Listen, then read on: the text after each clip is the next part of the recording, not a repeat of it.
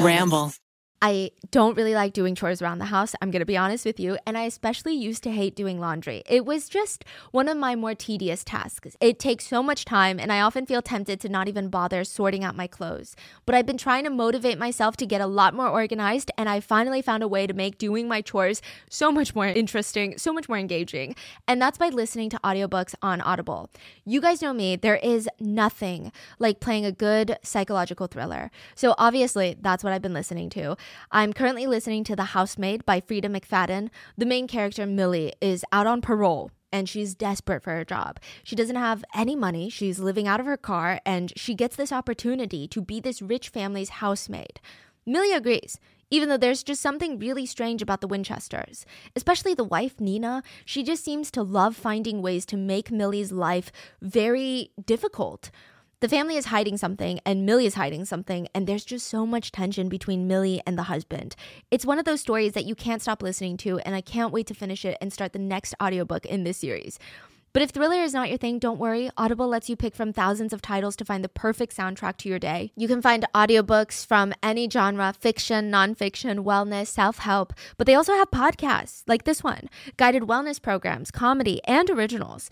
Living life without using Audible is like eating food with no seasoning. Sure, you still get your nutrients in, but it's missing that extra flavor, you know? So if you want to spice up your day, I highly recommend Audible. Audible members can keep one title a month to keep from the entire catalog. New members can try Audible now free for 30 days. Visit audible.com/rotten or text rotten to 500-500. That's audible.com/rotten or text rotten to 500-500 to try Audible free for 30 days.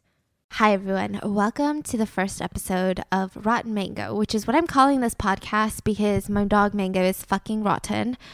Oh no, I have a British accent. Okay, let me get it out of my system real quick. How do you get it out of your system? Okay. Hello? We just lost all of our viewers and our listeners. We have none. You just lost me. Okay. Hi. Thank God. So welcome to the first episode of our first podcast called Rotten Mango, where we will be talking about crime that's too gruesome that I really don't feel like is something that I can talk about when I'm mukbanging it out like the fat ass that I am, because I'm usually eating and talking about crime, and when you're eating, there's just a part of you that can't talk about the most gruesome of the gruesome crimes. It just doesn't feel like it meshes well. So I've dedicated this entire podcast to talk about all of the crimes that have been highly requested that I just can't seem to do for a mukbang. And it feels really weird not having a camera here. So thank you for inviting me into your ear holes today. I promise. Okay, honey. I promise I will take good care of them. Just like corrupting their... Corrupting? Corrupting. Are you caressing or corrupting? This is getting weird. This is a crime podcast, sir. Get it together. Exactly.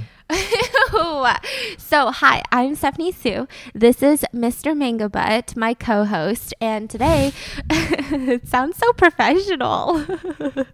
Welcome to the most responsible podcast. No, I'm your bad bits, Miss Mango Butt, and this my other bits, Me and Mr. my worst half. So today we're going to be talking about the Toy Box Killer, which again has been so highly requested on my main channel on YouTube. I don't know where the fuck this is going. Do you know where to post these? Post what? This? Yeah. On YouTube? No. Oh, okay, Spotify, we'll figure it out. I mean, iTunes. obviously, if you guys hear this, that means we have figured it out.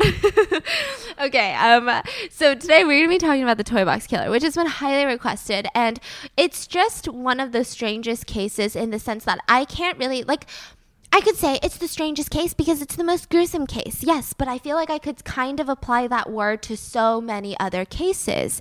But this is just weird because, I mean, have you ever heard of a case where the victims don't even themselves know what they're the victims of? Or some of them don't even know that they were a victim at all? Yeah, just like... You're like marriage. Relationships. Okay.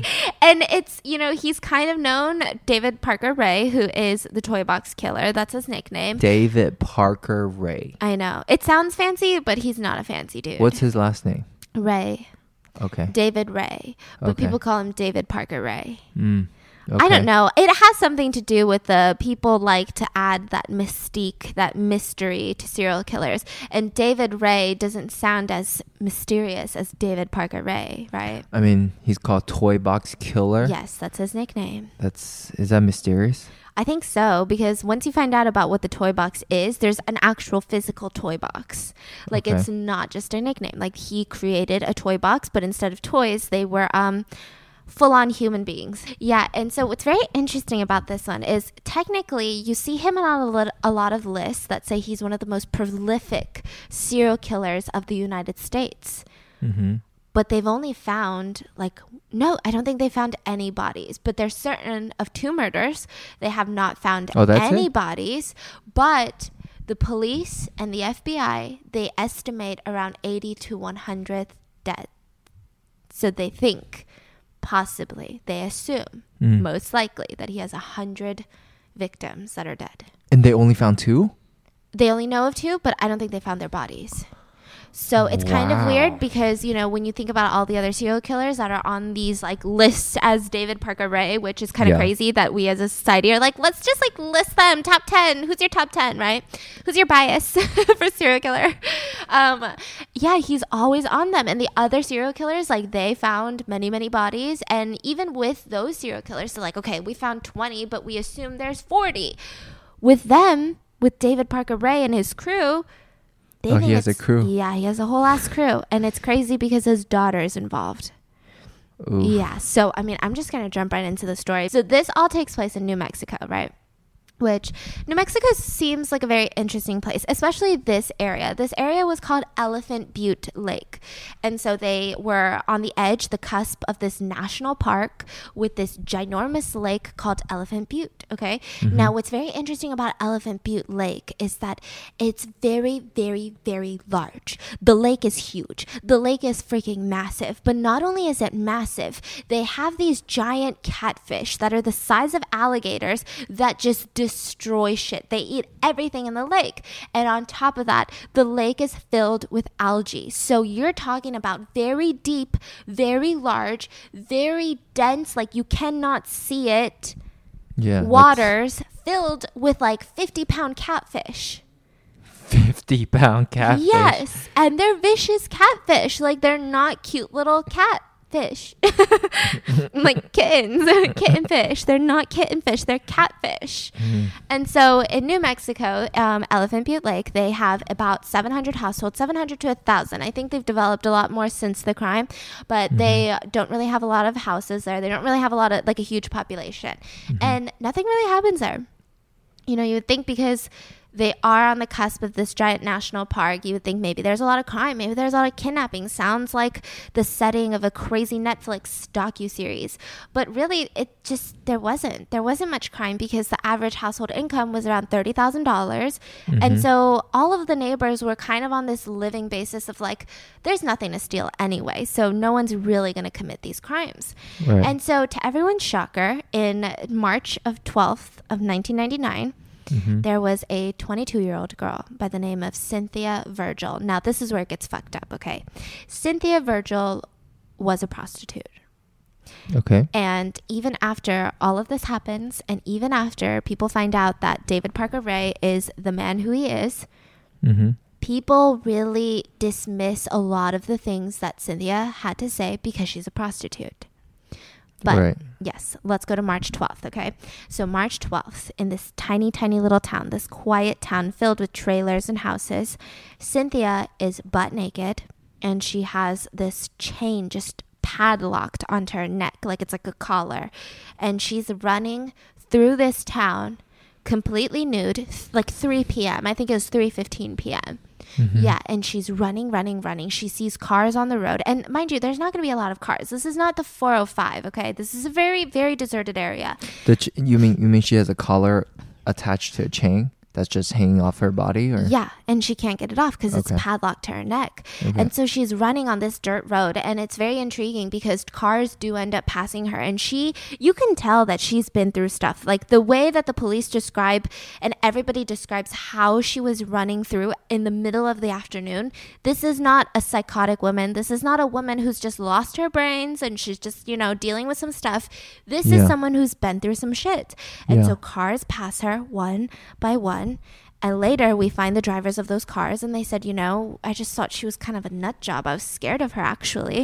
It and is she scary was, to see that. she's yeah. trying to wave them down. She's frantically screaming for help, help, help, trying to wave them down. Nobody stops. And she has to run until she gets to the next trailer because, like I said, it's a lot of land, not a lot of houses.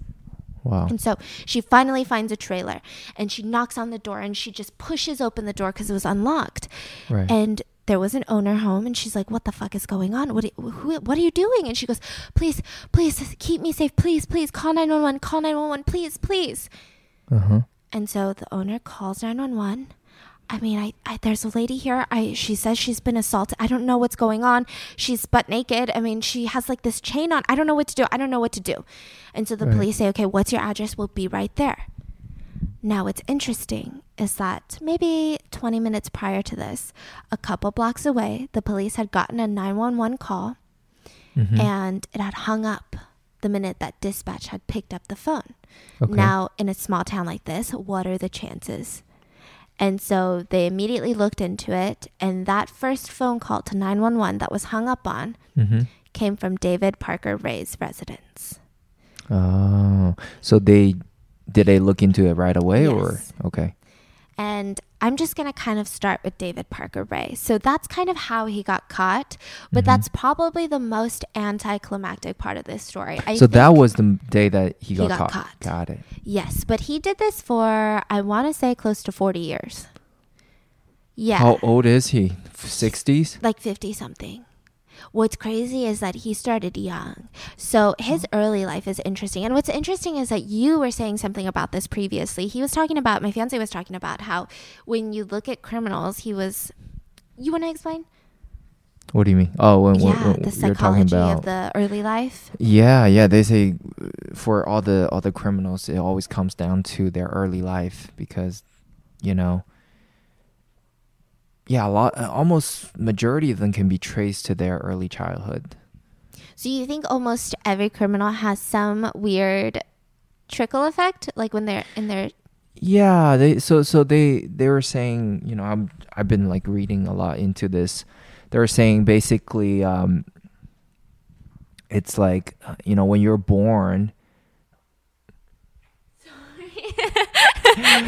when you're born, some people can have more characteristic to become a criminal, and your personality became loads the gun.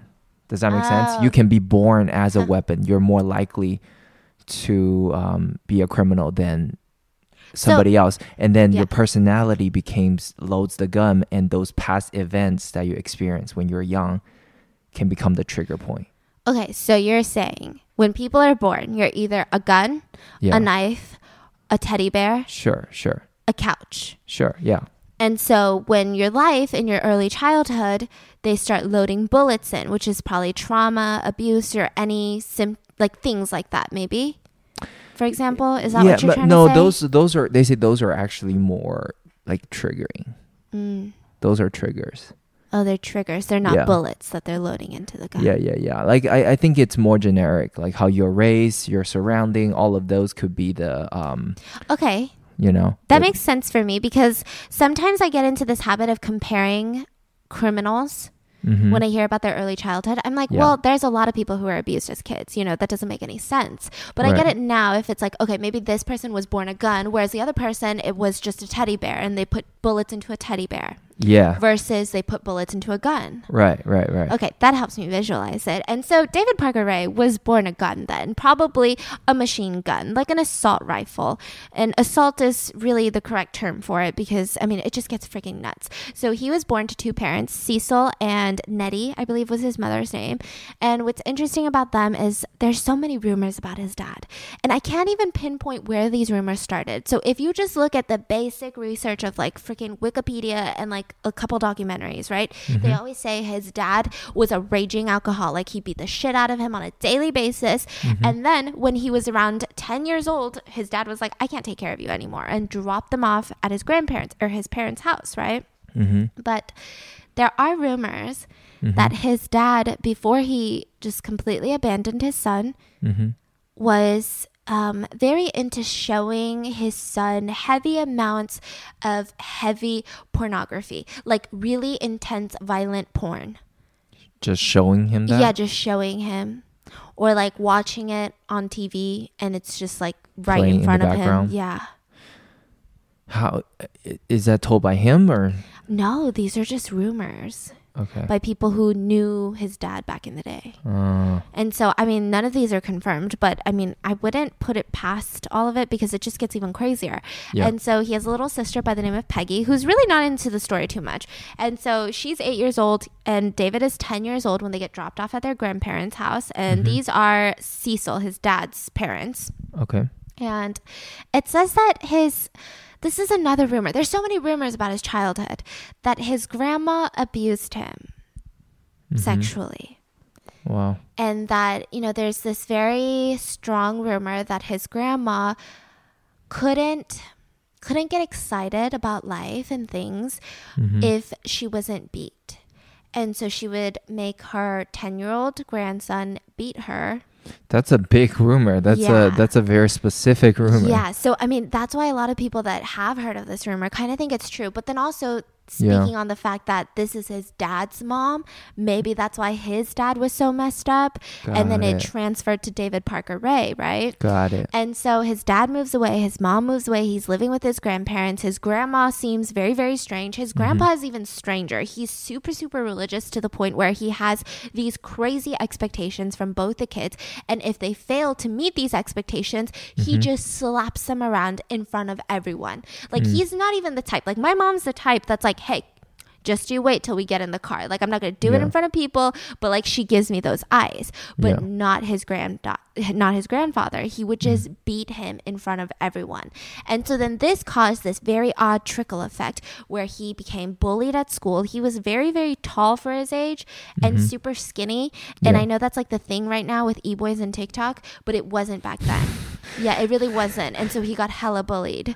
And so he got beat up at school. Because he's tall and skinny and and just like looks like a, kind of sad looking maybe. Yeah, kind of like sad looking. And I'm sure he was very, very strange because Peggy, his younger sister, remembers finding a lot of graphic, violent porn in his room by the time that he was 13 years old.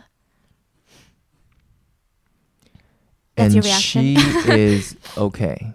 She's fine. I don't know how fine she is, but she's not arrested. I don't think she's in jail. Okay. I don't think so. Wow. And so it seems like from a young age, he was into stuff like that. And so he really couldn't get off on anything that wasn't heavy amounts of bondage, heavy amounts of BDSM, and to be super specific. So I feel like the world of BDSM is very broad, but he liked sadomasochism, which if you look it up, sadomasochism is when you can't get off without inflicting pain. And it's not like cute pain. Like, it's not like, ooh, spank. Like, it's like very, like, they want to see you actually in a lot of pain, crying. And that's still BDSM? Yeah. And so there's the other half of it where it's called masochism, where people like to be in pain. And so when these perfect halves, per se, meet each other, it becomes, you know, a fully consensual BDSM relationship. I wonder how many accidents happened during the Anyways. Oh gosh. And so he was into this at a super young age. Allegedly, he bragged to a lot of his like high school friends that he started killing at the age of 14. He said, listen, you'll never guess what I did the other day. Now, this is where it gets weird. When you are 14 and in school, you like to brag about things. I mean, maybe you like to brag about your Gucci belt or this or that. But I guess where he lived, they like to brag about crimes. And so he would brag to all of his friends saying, guess what I did last weekend? So I found this girl riding a bike and I decided, you know what, I'm just going to say hi to her. Mm-hmm. So we started talking and she thought I was cute. So we started walking in the woods, just like a late night woods walk. And what she didn't know was that in my backpack, I had rope, I had tweezers, I had pliers, I had all these things. And so I tied her up to a tree. I assaulted her and then I tortured her because I really like when they cry. And then I killed her. And that was when he was 14. So that's why, you know, the FBI and everyone's like, they don't even know how many victims there are. But you think that's true? Yeah. I mean, they didn't find any girl's body, nothing. They found out later. Oh, they did find the girl? No, but like nobody told. So none of his friends alerted the police or anything like that. Okay. It's just a small town that nobody does anything? Yeah. No police? Not really. Okay. Yeah. And so, you know, that was kind of his early teenage life. And he got married super quick. He was married twice, in and out of marriages. And then finally, when he was 27 years old, he met his third wife by the name of Glenda. I keep wanting to call her Glendale, but I won't. Okay. Okay. Glenda, who was 18 years old. And he was 27. And so they have this daughter by the name of Glenda Jean Ray, but she's gonna go by Jessie. So if you guys are any familiar with this case at all, you guys immediately recognize the name Jessie because Jessie, the daughter, is gonna be heavily involved in all of the crimes. It gets real nasty. It gets real confusing. I mean, there are certain parts of this story where they all start like group dating each other. I mean, it's so weird. Okay. And so, you know, when his daughter, Jessie, becomes 3 years old, he's like, listen, I'm bored. I'm not used to this life. I'm used to being on the high road, killing people, maybe on the highway, doing this, doing that, assaulting women. Like, I don't want to be a dad. So what is his whole spiel? Is he trying to kill people or he's trying to assault people? He's just trying to assault people. Okay. That's how he gets off. And it's just... He is a firm believer in slave master relationships and he likes to be the master. And later I'm going to read you the transcript of his audio. Okay, so his whole thing is he's driven by sex. Yes, but of the most violent kind that very few people will consent to, including his wives. Got it. You know, and so he gets really, really bored when his daughter turns 3. And so he decides, you know what, I'm going to just join the freaking hippies and I'm going to start hitchhiking all over New Mexico. And so he up and leaves his third wife and his daughter, his 3-year-old daughter, and he starts hitchhiking with another hippie by the name of Sally. Now, Sally, some people say either she's the second victim or the 10th victim. Like, they truly don't know. And so Sally was super young too. I think she was like 17 or something. And so she loses her virginity to David Parker Ray and she falls pregnant. And so they're like hippies back in the day, they used to move in groups. So they're moving all over, you know, New Mexico in groups. And everyone in the group realized one day that Sally just was gone. Like all of her possessions, all of her things, all of her bags, her clothes, just gone. Right. And so they asked David because they kind of knew they were dating, like, what happened to Sally? Like, everything okay? Yeah. And he said, oh, you know, Sally, like, she's a free spirit. She likes to do her own thing. So I think she went to a different town. And because they're hippies and because that's what they do, nobody had any reason to not believe him. Right. And so he gets sick of the hippie life after another year or two and he moves back in with his third wife and then it doesn't work out. And then he gets married 2 more times and he decided, okay, maybe this area, Albuquerque, New Mexico, is not for me. I'm just going to move to Elephant Lake. And that's when he moved to Elephant Butte Lake, New Mexico. And he started becoming a mechanic. So he starts fixing all these cars, these sailboats. And eventually he saved up and bought his own sailboat. And he would sail that shit on that lake so frequently, to the point where he started making friends in the area, obviously, and they'd come onto the boat with him, and he bragged about how he knew where every square inch of the lake, like where the catfish are, what area is deep, what area is, you know, shallow, what area gets, you know, tumultuous, like which area has the most algae. I mean, there were literally 50 to 80 pound catfish all populating that fucking lake at the time. So it's deep, it's large, it's opaque, it's algae filled. And so the reputation was kind of just, it's a very mysterious area. And so he seemed like a very nice guy, though. Like, you would never get on a boat with some creep who says he knows every square inch of that lake unless you thought he was a super good person. And he really was. He's like the type of person, people said in that town, that if they saw a wounded cat or an animal or like even a deer that got hit by a car on the side of the dirt road, he would like take that wounded animal, go home, and just heal the animal, like spend money on medicine. Actually. And then let the animal go. What do you think about that? That is the one thing that was very weird for me, because when you hear about most serial killers, they killed a lot of animals when they were young. Right. And so it's usually a common trait that serial killers kill animals first before they move on to humans. Right. But that's the interesting thing about David Parker, right? He wasn't interested in killing. That wasn't his end game. Got it. So the animal, he still cares for little animals. Yeah, and then you'll find out that he somehow still cares for his daughter in some sick, twisted ass way that I don't understand. And so, you know, there was even this one situation where his friends and all of him were on the boat, and they're looking around, and the lake is just so deep and dark. And he says, hypothetically speaking, where would you dump a body in this lake? And all of the friends were like, oh, fucking, I'd find the deepest place and just dump. Oh, I'd probably like tie the body up to something like really heavy and then dump the body. Oh, I could put it in like cement. Isn't that what people do in movies? Like they put cement on the feet. And his friends are having that conversation, and they're like, well, what about you, David? Right? And he says, well, I'd probably cut the body open. And then feed the fish. And the reason that you do that is because bodies have a lot of gas in them. And when they die, that gas needs to be released. And so I'd outgas the body. And then, because now you have an open wound, I'd put heavy stones into that wound and then sew it up with chicken wire. And then I would dump it into the lake. What is chicken wire? Chicken wire is like fencing for chickens, like those, like kind of, do you know what I'm talking about? Yeah.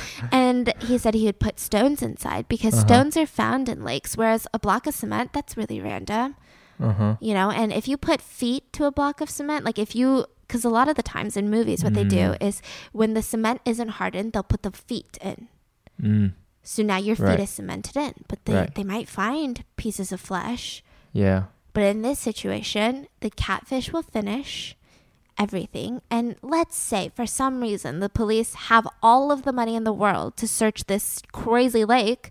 They'd find stones and chicken wire, which isn't that uncommon. He gave a detailed explanation of everything. And it was, I've never seen that in a movie, and I watch a lot of crime movies, you know. That's very thorough and detailed thinking, right? Yeah. And so all of his friends, instead of being alarmed, like what kind of fucking friends would not be alarmed? Instead of being alarmed, they were like, wow, David has a lot of time to think. And they just chalked it up to him being bored.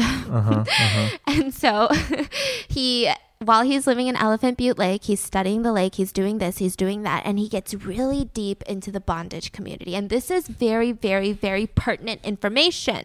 So he becomes obsessed. He starts getting a lot of contacts in the underground bondage world, especially because back in the day, bondage was not a common thing. This is not the days of 50 Shades of Grey where everyone's like, ooh, so cute. Like, I want to be Anastasia Steele. Like, nobody thought like that. Like, this is back in the day where it's like, you are going to hell because you're a sinner.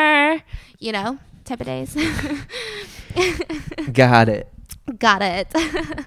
And so, you know, he started getting all these contacts, and he started studying, and he started exhibiting very, very alarming behavior. So this is all rumored. But it said that once he arrived at Elephant Butte Lake, he started kidnapping young women, especially underage girls, which he said he had a preference for. because of the anatomy, it gets real gross. What do you mean preference?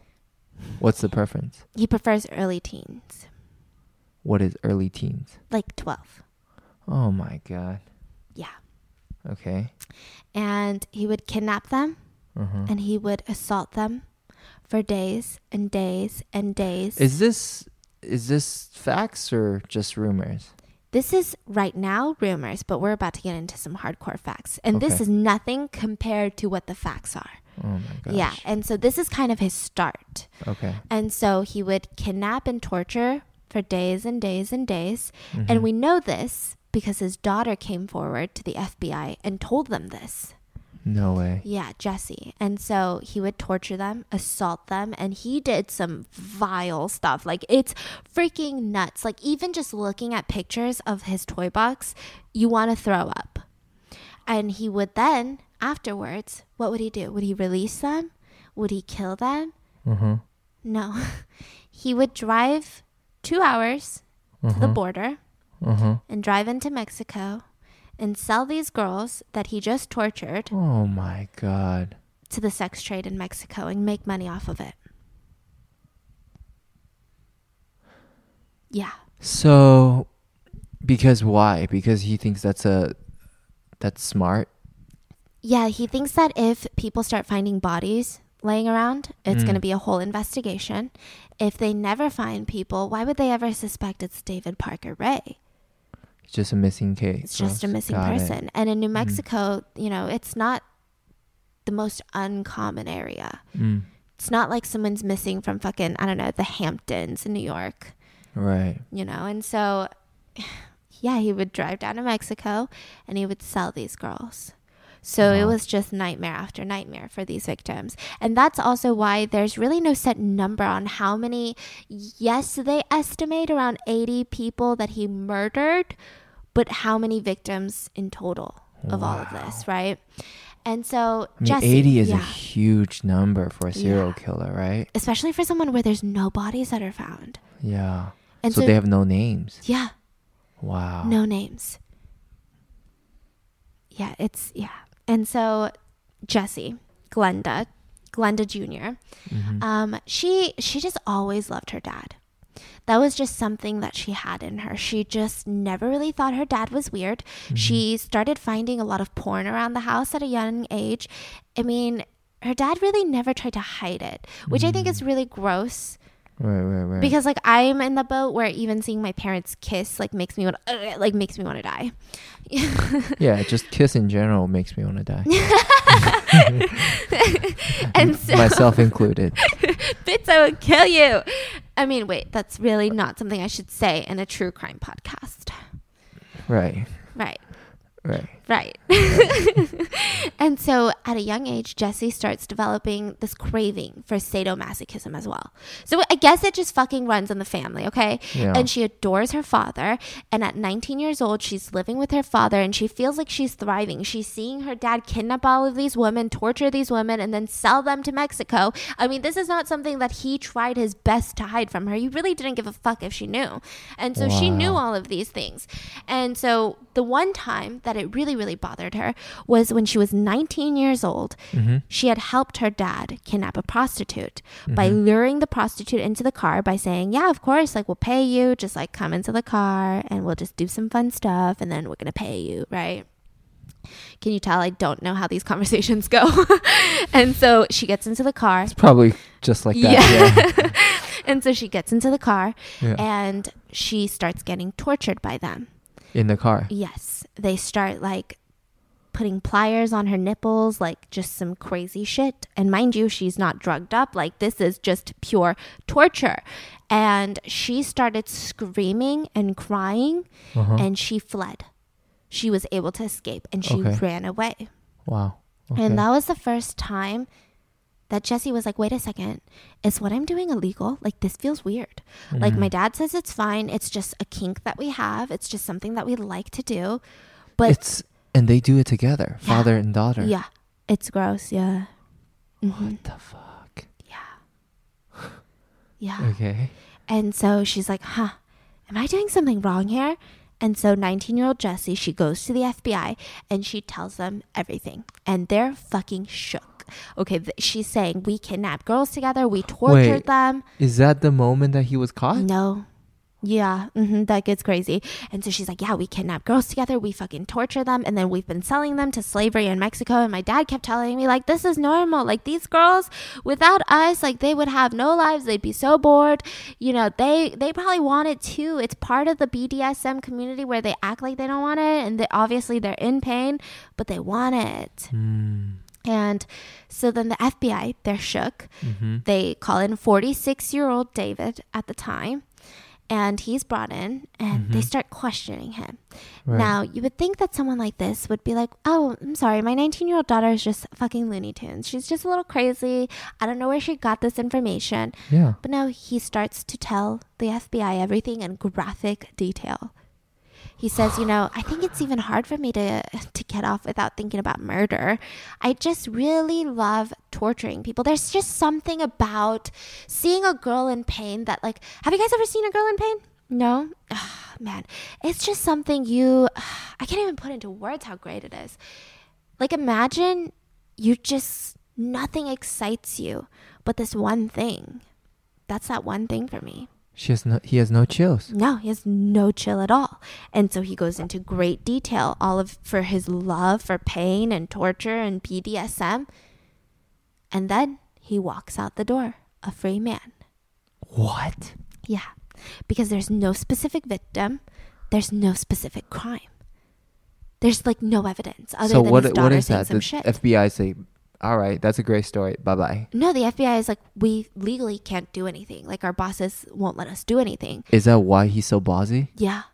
There was nobody, no specific crime, no specific victim, no specific anything. That's insane. Okay. So, like, it's like if I walked into the FBI right now and said the same exact thing, unless there was a victim or something, they can't really arrest me. Right. Okay. So they had to let him go. And so he then proceeds for the next 13 years to get even ballsier. And this was kind of a pivoting moment for the entire family, because you would think that maybe, like, okay, if your daughter is ratting you out to the FBI, maybe you're not going to have a great father-daughter relationship. Yeah. But no, this was the moment that cemented that freaking relationship together. Jessie said, I am no longer going against my father. He's right. He didn't do anything illegal, because then the FBI would have arrested him. Of course, I should have known my dad would never do anything illegal. He's a good person. And so they became even closer. And David got even ballsier, because his idea is, listen, the FBI, I already told them the shit that I do, and they didn't arrest me. They didn't do jack shit. Wow. So I'm just going to take it to the next level. And so, you know, after all of that happened, they become very, very, very close. And if you hear a lot of witnesses, they'll say they're so uncomfortably close, to the point where 3 years later, after the FBI ordeal, Jessie gives birth to a daughter. And the daughter gives birth. And she was never seen around town with a boyfriend. Oh, no. And so nobody knows, but rumor and speculation and kind of what everyone thinks is that it's David's biological kid. Yeah. And so now that they have this little family unit going on, they decide, why don't we amp things up a bit? Jessie, you're getting a little bit older. David's getting older. And isn't life about just spicing shit up? And so they invested in this 22-foot long cargo trailer. And they wrote this sign inside. And that was a pivotal moment. And the sign said, Satan's Den. They installed an AC unit and they soundproofed it. They made it escape proof. It had a reinforced frame and it had a deadbolt lock.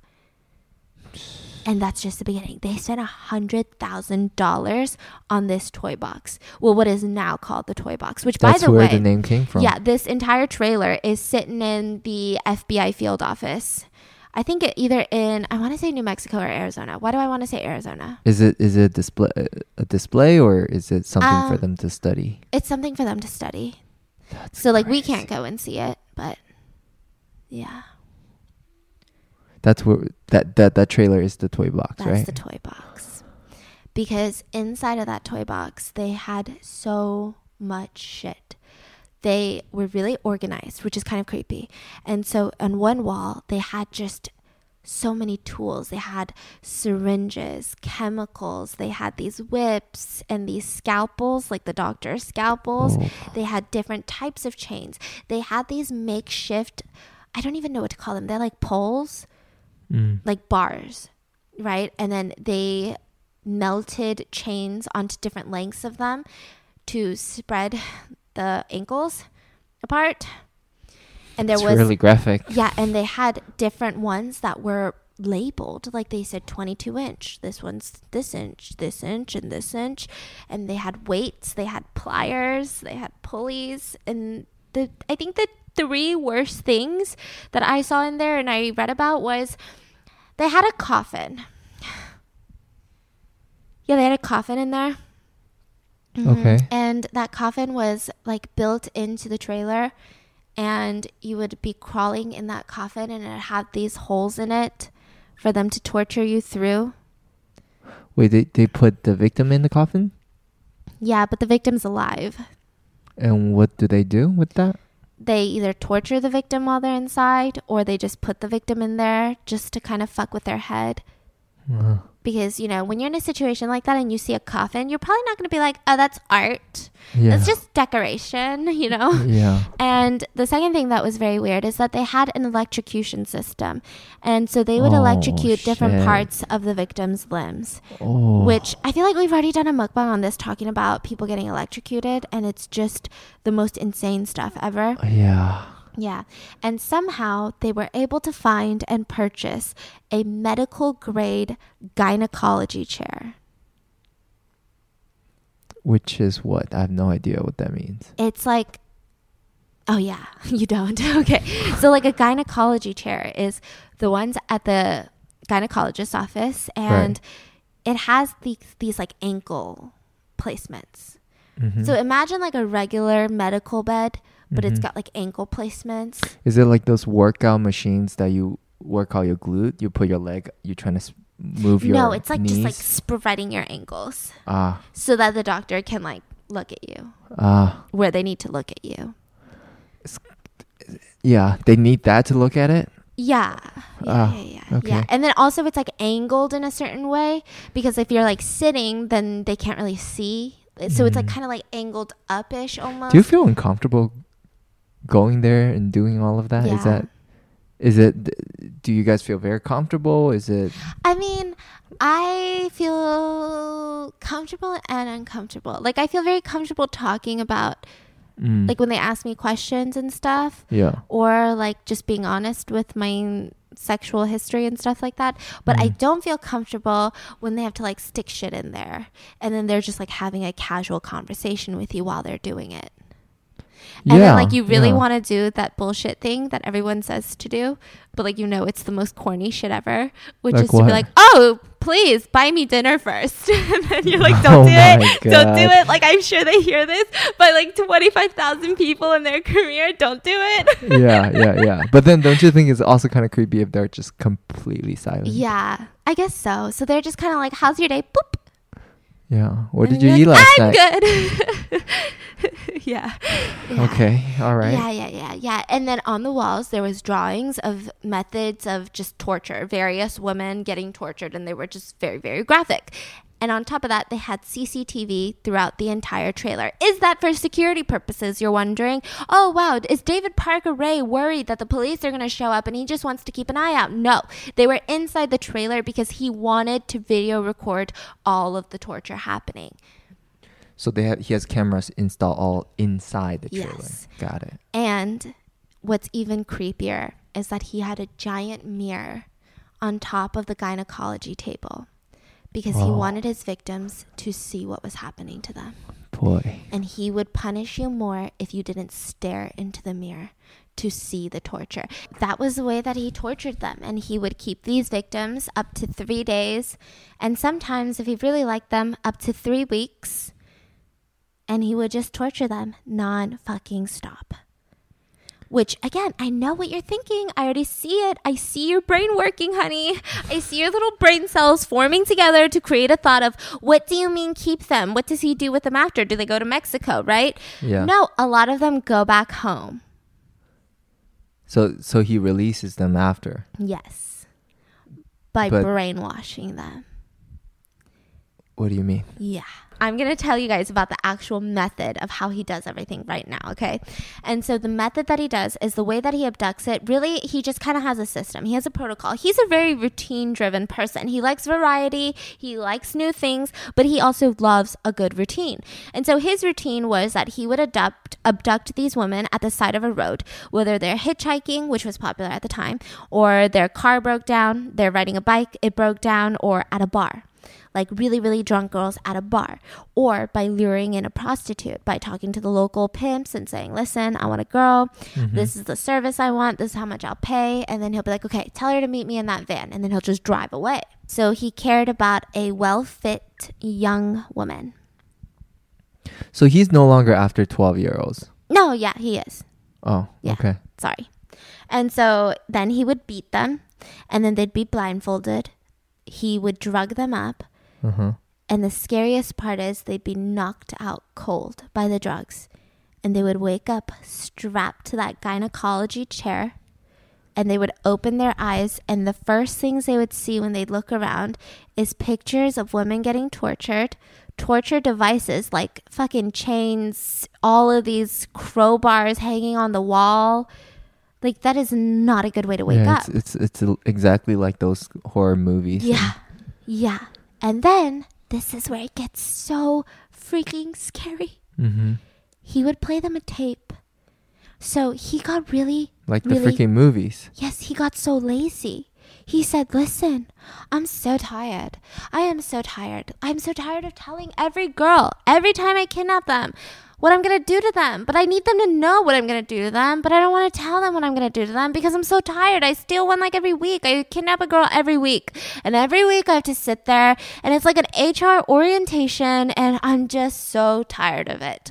And so he developed this idea that he was going to record his own audio of a tape that he would play inside of that toy box the minute that the victims wake up. And he would be watching through the CCTV cameras from his house. So he knows when they wake up and when they come to. Wow. And so he would play them this 45-minute audiobook tape. 45 minutes. That's a whole ass fucking audiobook. That's a whole ass podcast. He had his own podcast, okay? And I mean, I cannot read you the whole transcript. I read the whole transcript. It's been released to the public, and it is... You read it or you listened to it? I read it. Okay. Can you imagine if they have the original audio file? Okay, but what did he say? So I'm just going to read the parts that really just kind of put all of the torture at the forefront of all of it, because there's a lot of just... I mean, he talks a lot. And... It's very interesting because the first word he says is "hello, bitch." Like, but I know we're laughing, but in a very scary way. I'm sure, right? I know we're laughing because I sound like a basic bitch when I say it. Yeah. But like, what is wrong with him? And so in the beginning, "Hello, bitch." Probably not like that. Anyways. No, probably not like that. That was Okay, and so the beginning, he says stuff like, "Are you comfortable right now? I doubt it. Wrists and ankles chained. You're probably gagged, probably blindfolded. Are you disoriented and scared? Probably." And so he said, "But for a little while, you need to get your shit together and listen to this tape because it's really relevant to your situation." I don't know the details of your Why is he doing this again? He's just... Is it more mental fucking... fuckery to the girls? Yeah, and he wants to tell them to behave. This is his biggest pet peeve. He said, listen, I don't know the details of your capture because this tape is being created July 23rd, 1993 as a general advisory tape for future female captives. If at a future date there are any major changes in our procedure, this tape will be upgraded. Like, it just sounds so weird and professional, no? Yeah, that's so freaking weird. Like, why is that information relative? I don't even know. It's just so weird. And he said, now, you're here against your will, totally helpless, and you don't know where you are at all, and you don't know what's going to happen to you. You're probably thinking that you're going to be raped, and you sure as hell are. in every hole. What the fuck? Yeah, he's laughing because it's that dark. Sorry. He said in every hole. Yeah, like he's really just that twisted. Okay. And so then there was this age part that I thought was just so creepy. And this is the part where we learn that he has a thing for young teenagers, right? And especially because most of these victims, after they were released, they still don't know if they were a victim of David Parker Ray. And so nobody knows really what his age target group was. But this tape says, for our purposes, we like to snatch girls in the early to mid-teens, sexually developed but still small-bodied, and usually they're scared, shitless, easy to handle, and to train. And so it like really irks me. And he's so heartless. I don't even like just reading this transcript in the first person. Like, it bothers me. Yeah. And so this is where the heartless part comes in. And I think this is why I'm sure there was kind of a satisfaction coming from playing that audio tape for them. But this is kind of, I think, why he made this tape, which is, listen, you might be married. You might have a kid. You might have 2 kids, a boyfriend, a girlfriend, I don't know, a job, a car payment. Fucking, I don't care. I don't give a rat's ass about any of that. And I never want to hear about it. If I killed every bitch that we kidnapped, there would be bodies strung all over the country. And so it's just kind of like he starts going on this rant about how there's going to be punishments if they don't call him master, if they don't do this, if they don't do that. He said, you know, I'm not here to just make you an animal. Like, I'm going to hurt you a lot. But if you need to pee, let me know, because I don't want you to be dirty. You'll be showered. I mean, you're just my sex slave. Like, he's saying just what the fuck stuff. Like, it's almost like he's patting himself on the back in the tape, like the transcript. It almost sounds like he's like, listen, I just want you to be my sex slave against your will. I'm not like that evil. I'm going to let you shower. That's insane. So he just want to do these things to the girls to his liking, and the tape supposed to make them understand. Yeah. And then he says, I mean, a lot of it is going to be painful. Most of it's going to be painful because I have this thing where I can't get off unless there's pain. And then the German Shepherd comes to play. He says, okay, so a lot of the times I throw parties, and a lot of my BDSM friends will come over, and they'll all take turns, but they're all basic. They just probably will, you know, assault you here and there, but nothing. Wait, so he brings more people? Like just his friends once in a while to have a party. Not into the toy box. Anyone who enters the toy box is an accomplice or a victim, but to the house. Okay.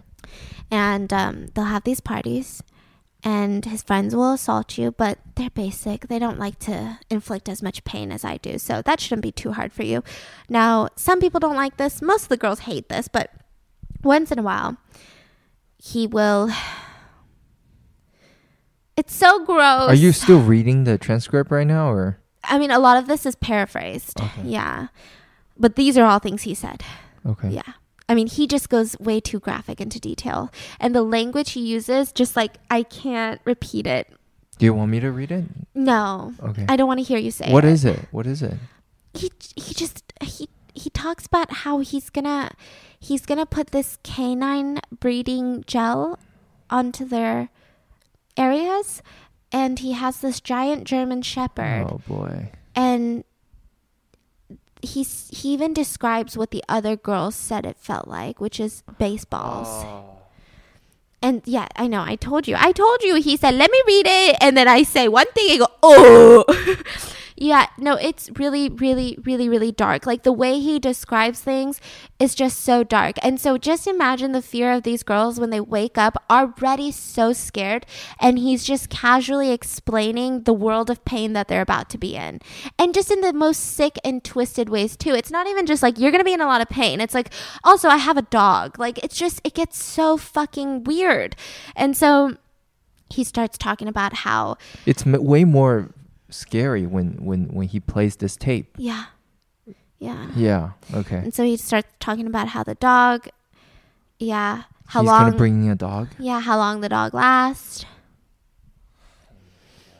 How he thinks it's so fun and funny. He just likes watching it. And then he said, but I also really like other things. like oral sex.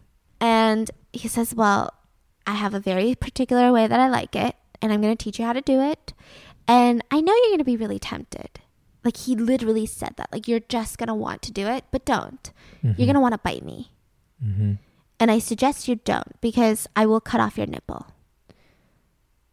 And if it's a really bad bite, I'll cut off an entire boob. That's a very, I mean, it's a very specific threat, right? Yeah. Like I think I'll be scared to be cut off any body parts, but as a woman, does that kind of... Yeah, it makes me shudder. Like, it's so specific that I feel like I wouldn't be like, you're bluffing, bet, you know? Yeah. I mean, especially if you're already in that setting. Yeah. And so the part where he talks about, listen, you're going to be released.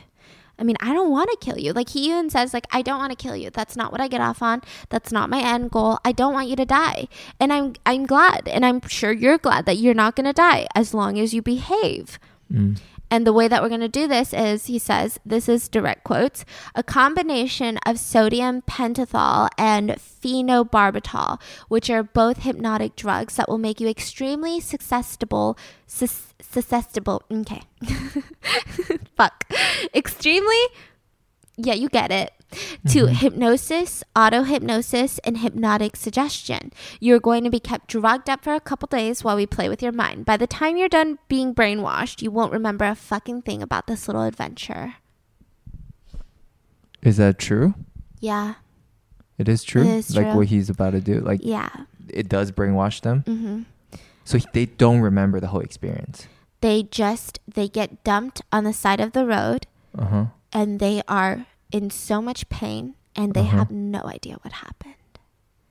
And so one victim was found. Yeah.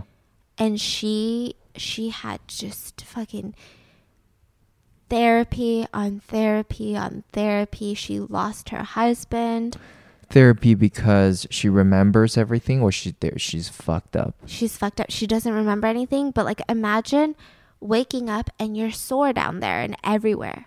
Right. Like, you know something happened to you. You don't think nothing happened, but what the heck happened?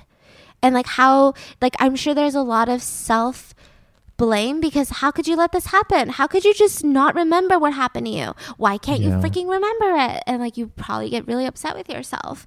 And so, you know, another quote that I found very interesting was that he says this: forced into this is kind of a hard pill to swallow for you guys, but just so you know, I don't believe a single thing you're going to say. Whatever you do, whatever you promise, I don't believe it. Girls promise me ransom money. They say, you know, their parents have money. They say, oh no, I like it. Just take off the chain and I'll do whatever you want. I kind of wonder which scam you're going to try to pull, but trust me, I'm not going to believe a single word. It's like the biggest nightmare, you know? It's like they end all your hope and... Yeah.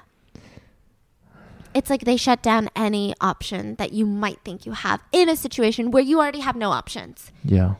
And then he ends it with, be docile and obedient, and by all means... Be what? Docile. What's that? It's like calm, quiet. Got it. And obedient, and by all means, show some proper respect. And have a nice day. Oh, this is some, I don't even think horror movie they do with this. Yeah. Damn. Okay, so now we're going to bring in the other characters, okay? So he's doing this with his daughter, and they start bringing in more people into their crew, which is kind of hard to believe, but they do. And so the first initiative was Roy Yancey. He's this dude who was fresh out the Navy. Before he went to the Navy, he was part of the satanic cult during high school. And they did highly organized crimes. They killed lots of people's pets, which is really weird. And police just couldn't confirm what the hell was going on with Roy Yancey. And so finally he decides, I need to get my shit together before I get into some big trouble.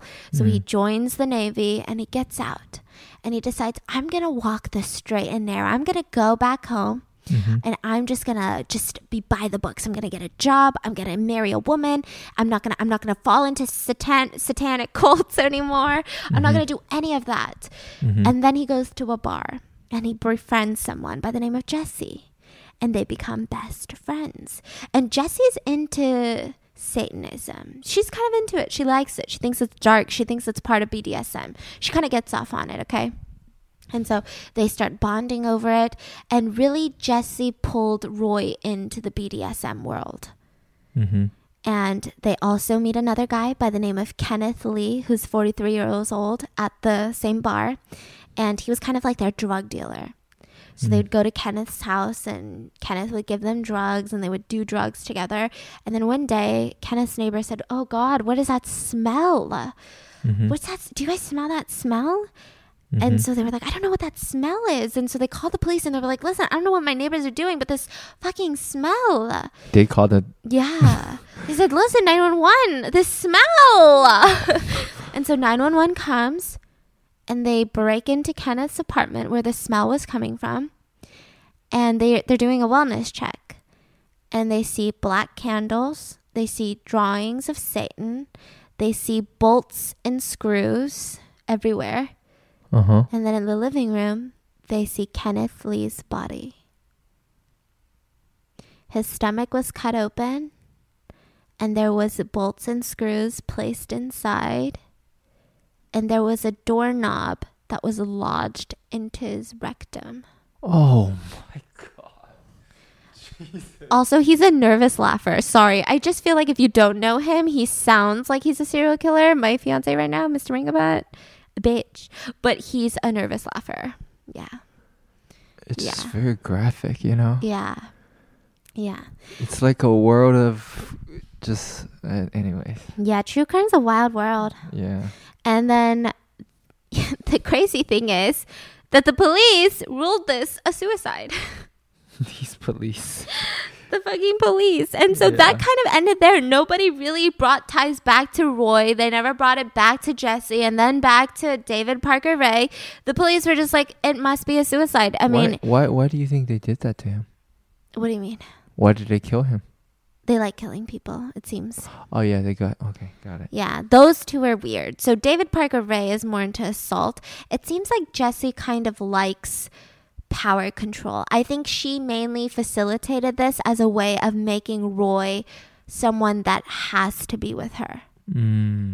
Because if you guys do this together, you know, it's like this big secret that you guys have, this big connection that you guys have. Does she like him or? It seems like they were on and off dating.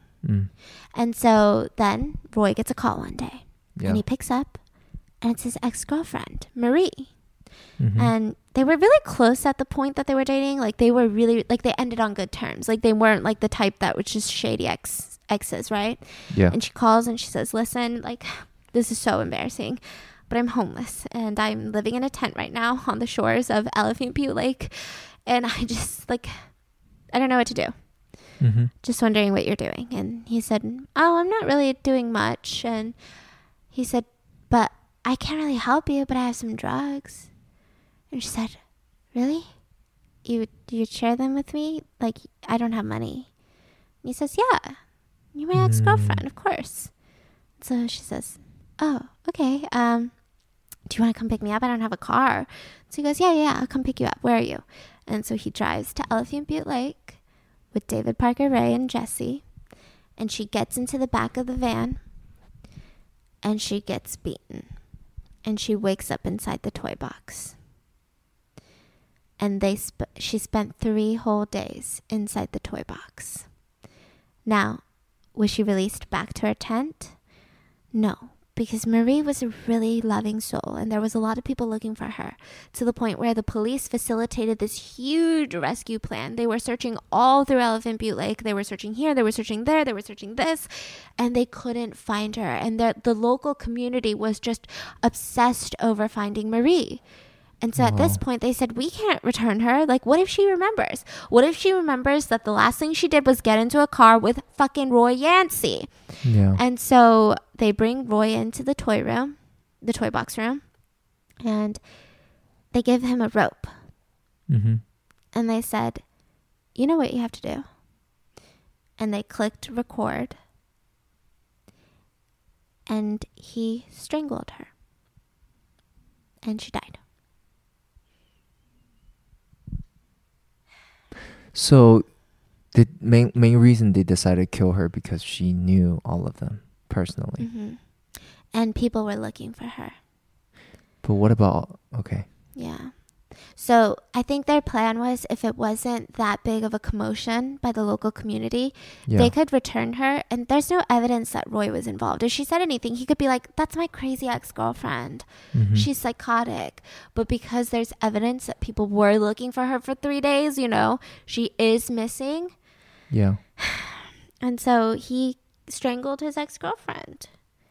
Yeah. Damn. It's insane. And then the FBI believes that film itself was sold as a snuff film, which is a real life crime that's documented. The murder film? Yeah. Boy. Yeah.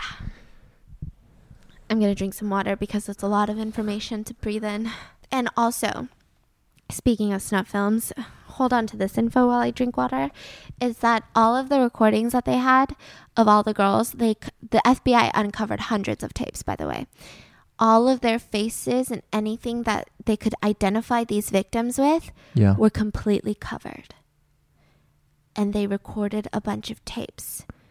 Like they cover it in real life. Yeah, so they couldn't find out who these victims were. And a lot of people suspect, the FBI suspects, that a lot of the tapes were sold to people in the BDSM community. So this is one of those cases where this crime happened, but you also ask yourself the question, how many people saw these videos? Yeah, for sure. Now in comes Cindy Hendy. So Roy and Jesse, after the murder, they moved away for like a year, and they started living with some friends, and they finally came back to Elephant Butte. They just kind of ran away because they were kind of scared, right? Because Roy was the one that was connected to Marie. Nobody else was. And so if they just kept hanging out, they just didn't want anything to happen. So they move away for a year, and they come back, and they go to the same bar that they're obsessed with, and they meet a woman by the name of Cindy.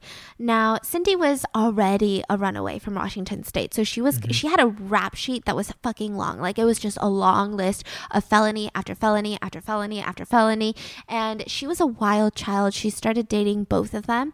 She started dating Jesse and Roy. And they were kind of like a throuple. And then somehow David Parker Ray gets involved, and they started having these parties that all four of them would attend.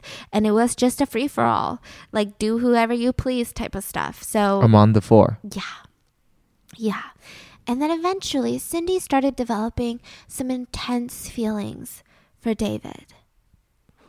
Okay. And so she just really wanted to be exclusive with David. And so she moved into his house, and she did everything like a dutiful housewife. So she started cooking, she started cleaning, she started doing this.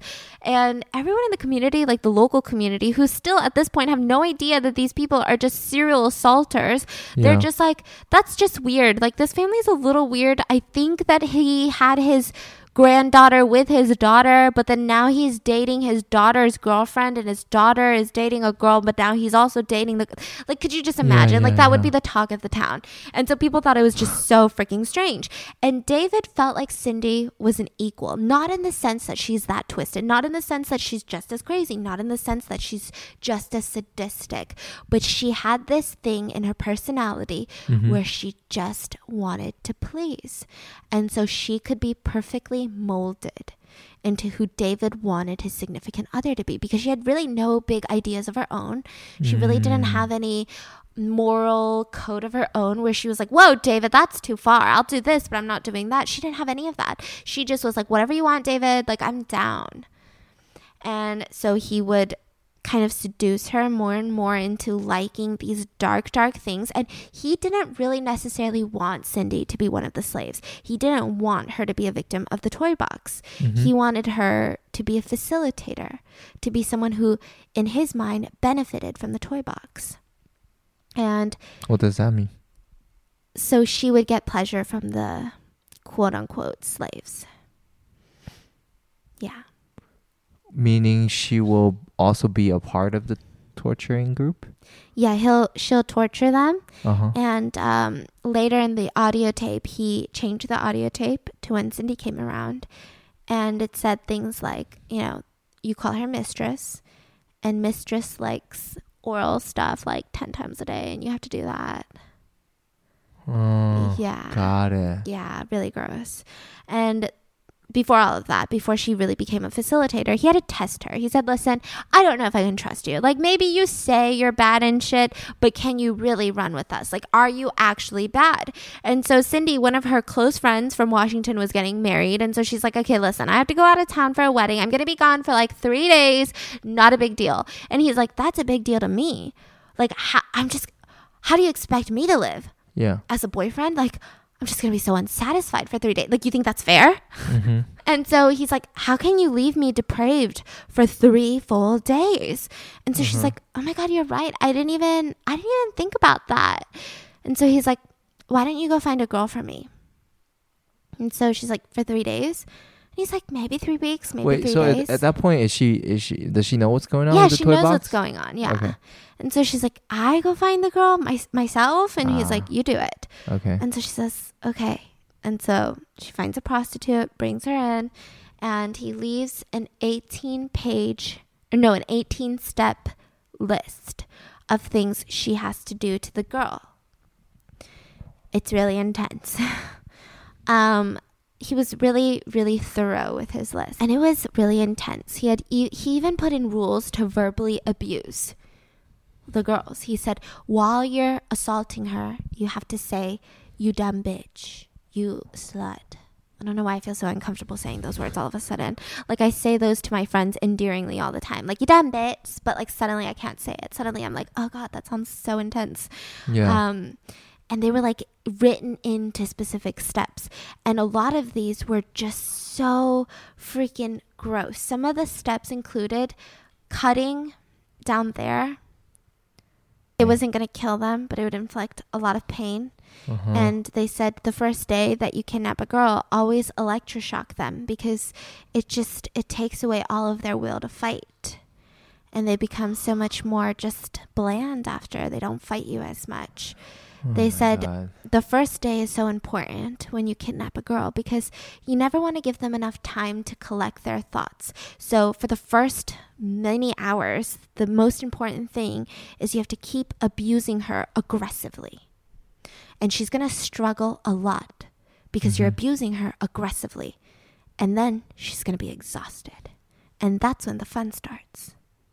Oh my God. Yeah. It seems like she doesn't like even in the updated audio, he says, if it were up to the mistress, we would keep you forever until the rest of your life. But I think variety is the spice of life, is what he said. So Cindy's the type that's like, listen, why don't we just kidnap one girl and keep her forever as a slave? Like, why do we have to keep getting new girls? It's just so much riskier. Like, I don't want to get caught by the police. But he was like, nah, that's boring. Got it. But like, imagine that being your husband. Like, I dare a man that I'm dating to look me in the face and be like, it's I don't boring. think they're regular people. Yeah, I mean, all. but like, I just can't believe that it's so hard, because she later, when she gets caught, she makes it seem like David roped her into this. He just convinced her into this life. But then, like, I don't know. Like, she wasn't that young. To me, it doesn't make sense. To me, I don't think, I don't know. So that's the biggest question people have. Are these people victims? Because even is the daughter a victim or not? Is Cindy a victim or not? Cindy and David, one day, they decide to go to Albuquerque. Now, this is going to be where everything downfalls, okay? They go to Albuquerque and they want to look for their next victim.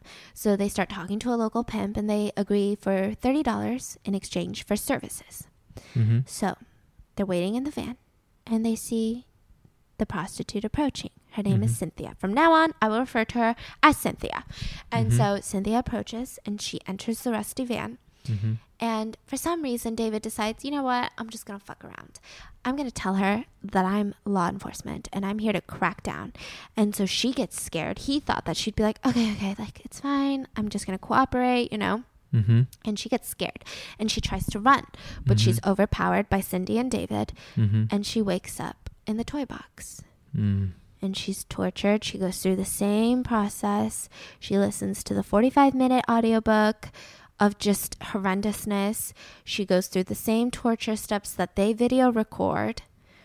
And one day they said, hey, bring the quote slave into the house. Sometimes they do that. They have chains connected to their beds and they keep the slave chained on the ground next to the bed. Jeez. Yeah, so that they don't have to keep, I don't know, I guess like walking to the trailer. And she's chained to the bed, and this was middle of the day, the next day. She woke up and Cindy was making breakfast or lunch or something, and David was out of the house. And she finds the keys to her chains just out of reach. Like, she could stretch and stretch and stretch, and she would be able to get it. But she has to be super fucking quiet. Otherwise, Cindy's going to come back and be like, what the heck, right? Yeah. And so she stretches, and grabs the keys. And just as she unchains herself from the bed, Cindy comes in. Oh, my And there's God. a full force fight.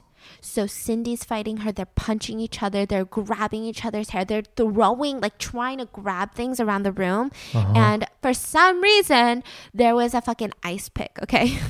I don't know why. Okay. I know it's like New Mexico, but there was an ice pick. And so she grabs the ice pick. Who grabs it? Cynthia. Okay. And she stabs Cindy in the head. Cindy lives, but she stabs her in the head. And she tries to grab a phone and she calls 911. She's like, no, it's too risky. Like, either Cindy's going to get up or David's going to walk in. So she hangs up. And that's the call that 911 got. Right. And she runs out of the house and she starts running and running and running and running. Oh my God. And I am sure the fear is immense because she probably doesn't know where she is. On top of that, it's broad daylight. She's butt naked. And third, it's like, let's say a car stops. Who's to say it's not David? Yeah. And so she's running and running and running, trying to stop cars. None of them are stopping. She finds the closest trailer, barges in, asks them to call 911, and they do. And so then the police decide, okay, this is not a place where coincidences happen. This is not New York City where so many people are calling 911 at the same time. So when the police got the call, they immediately look into the first call too? Yes. And they show up. And they said, listen, we are a tiny little town of Elephant Butte. We need backup. And so they immediately call in the FBI. And so then comes 100 investigators from the New Mexico police force, the local police force, and FBI. No freaking way. Yeah, because when you were talking about a woman chained up by the neck, like, some shit's going down. Like, this ain't no cute little crime. Like, this ain't no But still, home 100. burglary. 100. Yeah. What? Yeah. And this wasn't immediately, but this was like slowly over time, like Okay. in like a week span. But did they arrest them already by that time? Or? And so they didn't really put up a fight. It wasn't a climactic arrest. So they find Cindy, they find David, they find Jesse, they find Roy, they find everyone, and they arrest them. Okay. And it starts getting really, really, really intense because there was an FBI agent by the name of Patty Rust. And all the FBI agents, when they showed up, they showed up as a flock, like a huge ass squad. Don't tell me he's the one that investigated him. No. 20 years ago. She, her main job is that she's kind of like an inventory taker. So at crime scenes, they collect all the evidence. Yeah. But she's the type of person that will also sketch where they found that evidence in the room. Right. She's also the one that does detailed reports on where each piece of evidence was. And with something like the toy box, you're talking about so much evidence, right? Right. So her and a couple FBI agents, they walk into the toy box and immediately they want to like throw up. It's just disgusting. And then they see the tape recorder and the monitor. And so they play a couple films. And they said, okay, I think all of these are exactly what we just saw. So let's bag them up for evidence. And the minute that all of them leave, there was news reporters everywhere at this point, right? The moment that they step out of the toy box, one of them just projectile vomited. Because it was just disgusting. I mean, and also, mind you, when you talk about FBI agents, I don't know about local police force. I'm sure they see so much more than civilians. But when you talk about FBI agents, I mean, I think that they see the worst of the worst. Like, you are talking about people on a daily basis that's seen, like, they are the definition of they've seen some shit. Yeah.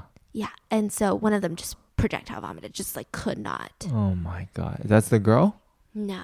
Oh. Because Patricia Rust, Patty Rust is her nickname. Patty Rust, she had a really big job to do. By herself, she sketched out everything inside of the trailer so that if they ever lost anything or that the defense attorney couldn't be like, oh, that's not part of the evidence, you guys didn't follow protocol. She sketched every square inch of that trailer as evidence and spent 5 days in that trailer. And then that night, she flew to El Paso, Texas, is where her family lives. Yeah. And took a revolver and ended her life. No. Yeah.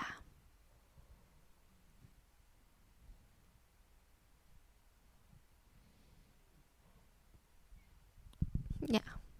It was like that dark. I think that is just in itself just like how dark it is, right? Yeah. I mean, she had like a family too that she flew to go back home. But I think it's one of those things they say that when you really see pure evil, because the other FBI agents, they know what happened, but they didn't sit there for 5 days sketching it out, like looking at these scalpels, these torture devices for 5 days straight. And I just feel like if I saw pure evil like that for that long, I don't know how I would live either. She still finished the job. She turned in all her papers before she took her life. That's number one. Yeah. She didn't leave in the middle. No. Number two is, I don't think I've ever heard any suicide. Yeah. In that scenario. Does that make any sense? Yeah, like I've heard of suicides for different reasons, right? Like PTSD, like after they leave the force. Right. But this one is... And I mean, it's crazy because all of the evidence that she provided helped the case a lot. And she finished it. Like she turned it in. And then the videotapes. So the FBI, they still had to go through every single videotape. So she was in charge of sketching out all of the torture devices, describing them, writing about them, putting in her full report of the toy box itself, right? But there was a group that had to go through all of the tapes, which there were a lot of tapes. And every single tape, there was nothing. There was nothing they could do. They couldn't find out who was in any of the tapes. They couldn't find anything. They couldn't find a face, a reflection, nothing. Other than the people they arrested, they can use it, but they want to find these victims. They either want to find these victims alive and tell them, hey, listen, this is what happened, and we're going to help you through it. These are the resources that the government provides. We can put you in therapy, this and that. Yeah. Maybe you can get some sort of restitution, even though it wasn't like David Parker Ray was very rich or anything, you know, but they want to find these victims. Or maybe they had gone missing. Maybe this is closure for the family. Or maybe they could find the body, right? Or maybe they have found bodies and it's a Jane Doe closed case in a morgue somewhere and they just don't know it yet. But nothing. They couldn't find anything except one video. There was a video. Her whole face was covered, but she had a tattoo on her arm that wasn't like basic. It wasn't a basic like live your life, a dragon, none of those. It was a very, very blurry, specific tattoo that they found. So they enhanced the picture of that tattoo and they released it to the public. And they said, if you know anyone with this tattoo, you've seen this tattoo. I mean, they sent it to like hospitals, morgues. If you see anyone with this tattoo, you know. Yeah. And a woman comes forward because at this point, this is just global news. Like, this is not something that's just like, hey, New Mexico, like, have you seen this woman? Like, this, everyone in the world is watching this. And a woman by the name of Kelly Van Cleve, she comes forward. And she said, I spent time in Elephant Butte Lake, and I have 3 days that I don't know what happened to me. And ever since those 3 days, I've had depression, I've had anxiety. I don't know what happened.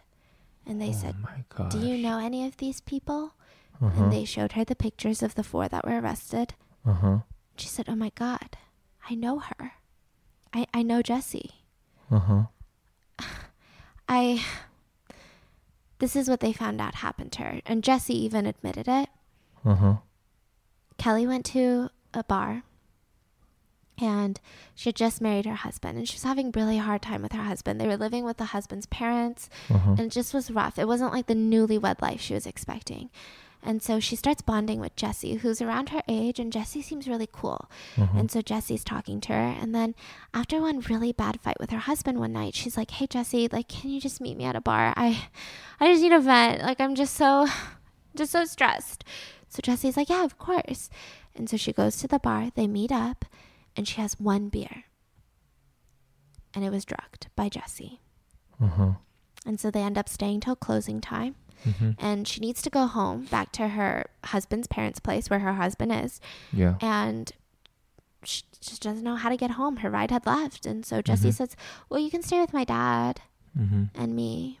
And she's like, yeah, okay, thank you so much. And so she gets into the car. She arrives at the dad's place.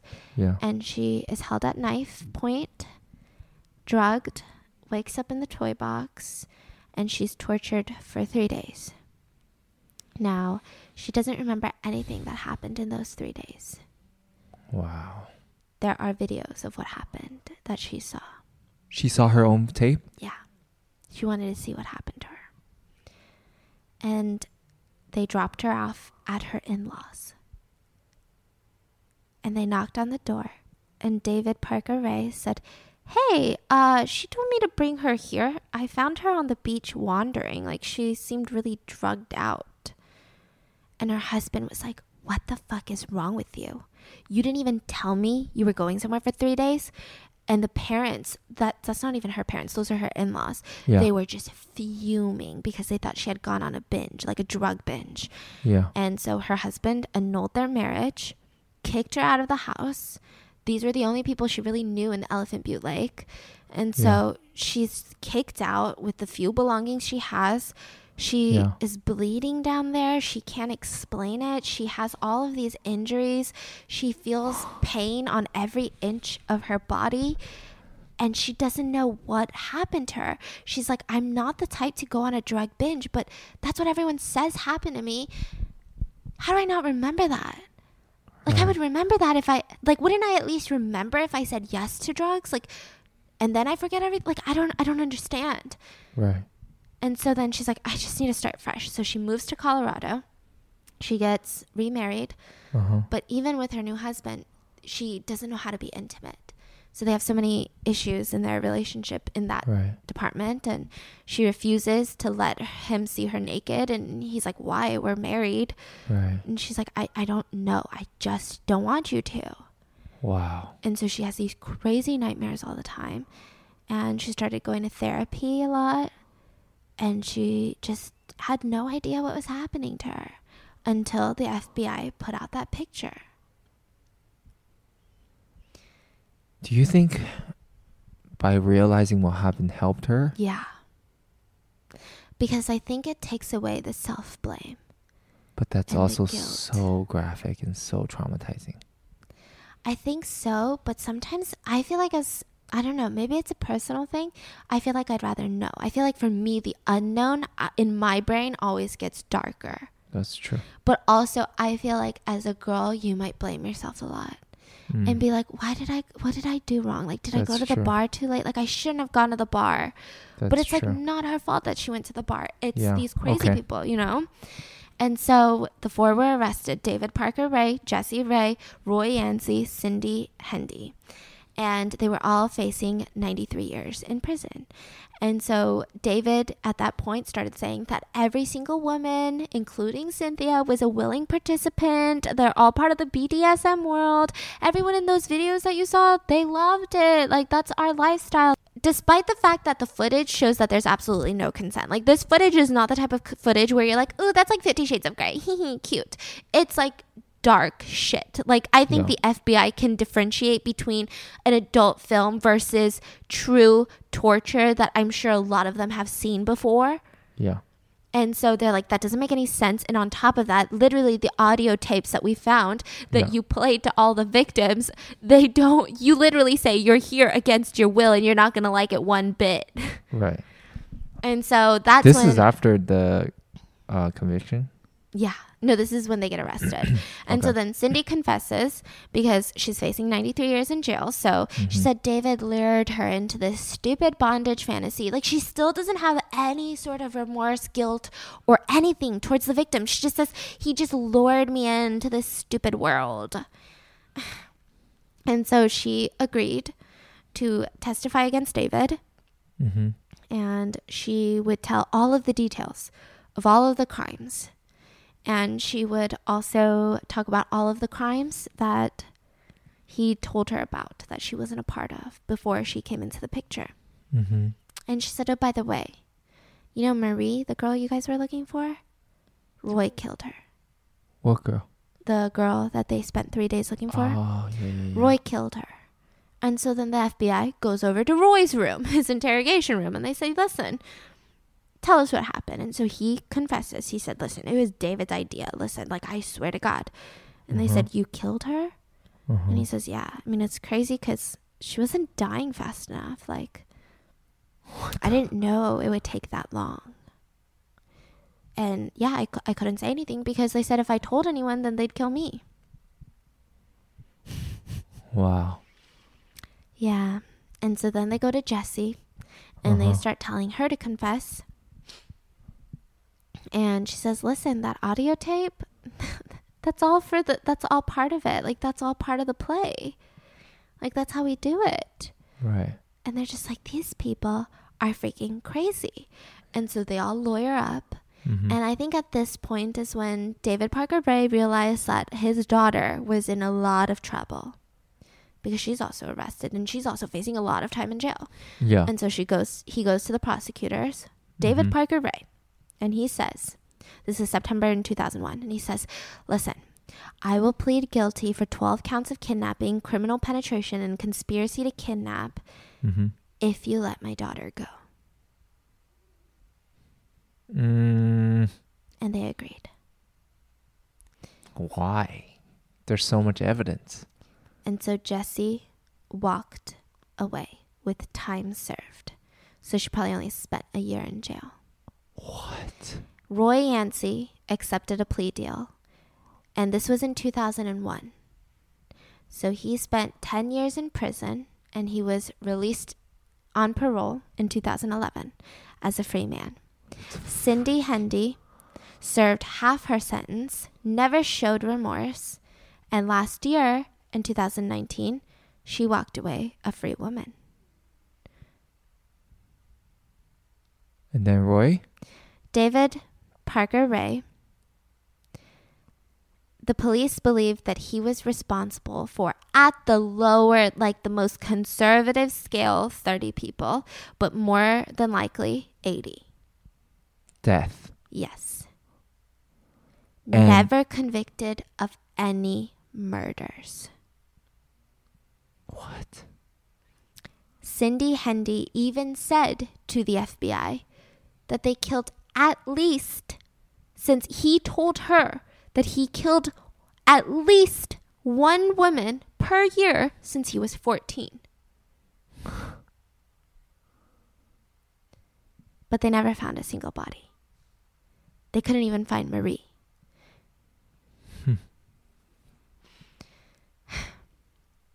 He threw them into the pond. They think that even some of the women they witnessed being murdered.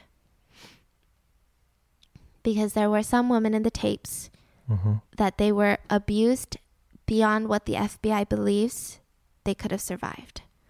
But because, again, no identification, no body, there's no evidence that they were murdered. It's just professional knowledge.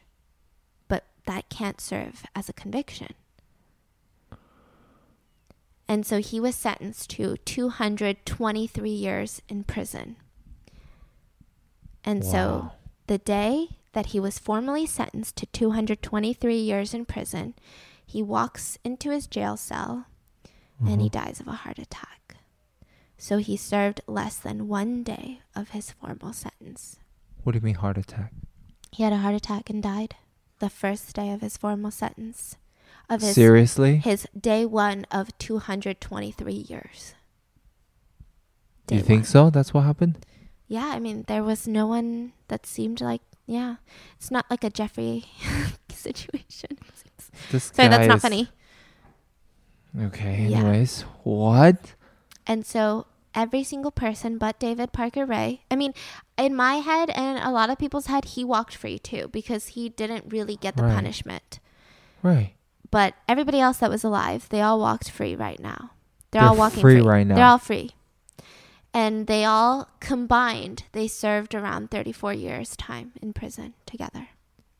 Combined. That's not each person spent 34 years. It's a combined total of around 34 years time. The daughter Jessie is out there. She never served. Yeah. I mean, she spent some time in jail before the trial. Yeah. And that was considered time served. She never like got any sort of charge. So she's probably walking around with like a clear rap sheet too. Like not. She's like literally, they're literally devils just walking around. Mm-hmm. Yeah. What happened to her? Do you know? No. They've all been laying low. Roy Yancey was rumored to have like a Instagram at one point. I don't know if it's still up. Yeah, they're still out and about. So it really makes you think like who you run into in life. Right. Roy Yancey is still living in New Mexico in the city called Truth or Consequences. That's a city name. Truth or Consequences, yeah. Well, I guess. But he didn't face any consequences. Right, so he chose truth and no consequences. Yeah. I don't even know what part of this case makes me the most angry, the most mind blown, the most annoyed and irritable. I don't even know. Like usually with the case, there's that like one moment where I get super emotional and I'm like, this is why I'm so angry. But this is just like from the beginning to end, I'm just like tense. My muscles and my stomach are clenched and I just feel anger. The biggest shocker to me was the suicide. Yeah. I mean, a professional FBI agent that does this for a living. Mm-hmm. And she was experienced. It wasn't her first day on the job. And that was her job for a really long time. Like she was the one that did that. Wrote these reports. Detailed all of that. This is dark. Yeah. Like this would have been way too dark to do in a mukbang. Oh, hell no. Yeah. Like how can I like sit there and like slurp a noodle and be like, anyway, so in this box. So I hope you guys enjoyed our first podcast. I feel almost weird starting our podcast with something so dark and not light and funny and cute. But I mean, that's kind of what this podcast is for, because you guys were asking for the darkest of the darkest crimes. You crazy bitches. So I hope you guys enjoyed today's podcast. We will be back in a week with another dark podcast, maybe even sooner, depending. So I will see you guys in a couple of days. Please stay safe. Bye.